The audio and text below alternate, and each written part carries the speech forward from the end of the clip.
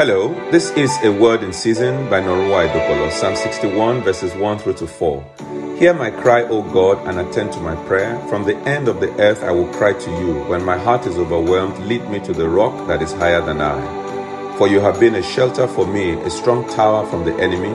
I will abide in your tabernacle forever. I will trust in the shelter of your wings.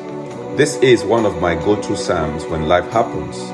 Psalm 61 is a powerful psalm in which David shared his troubled heart while still singing about his trust in the Lord and praising to him. We can find great comfort in this psalm when we are feeling overwhelmed because it teaches us about God's goodness and help when we are in need. Here are 8 things Psalm 61 tells us to remember when our hearts are overwhelmed. Number 1, we can cry out to God. Number 2, God hears us.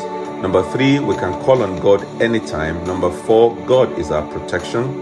Number 5, we desire to be with God. Number 6, God notices our faith. Number 7, God hears our request. Number 8, praise the Lord in all things. Shall we pray? I want you to say, "Oh Lord, hear my cry. Come speedily to my aid. Make a way of escape for me. In Jesus' mighty name, amen." May God bless you and have a wonderful, wonderful day. Amen.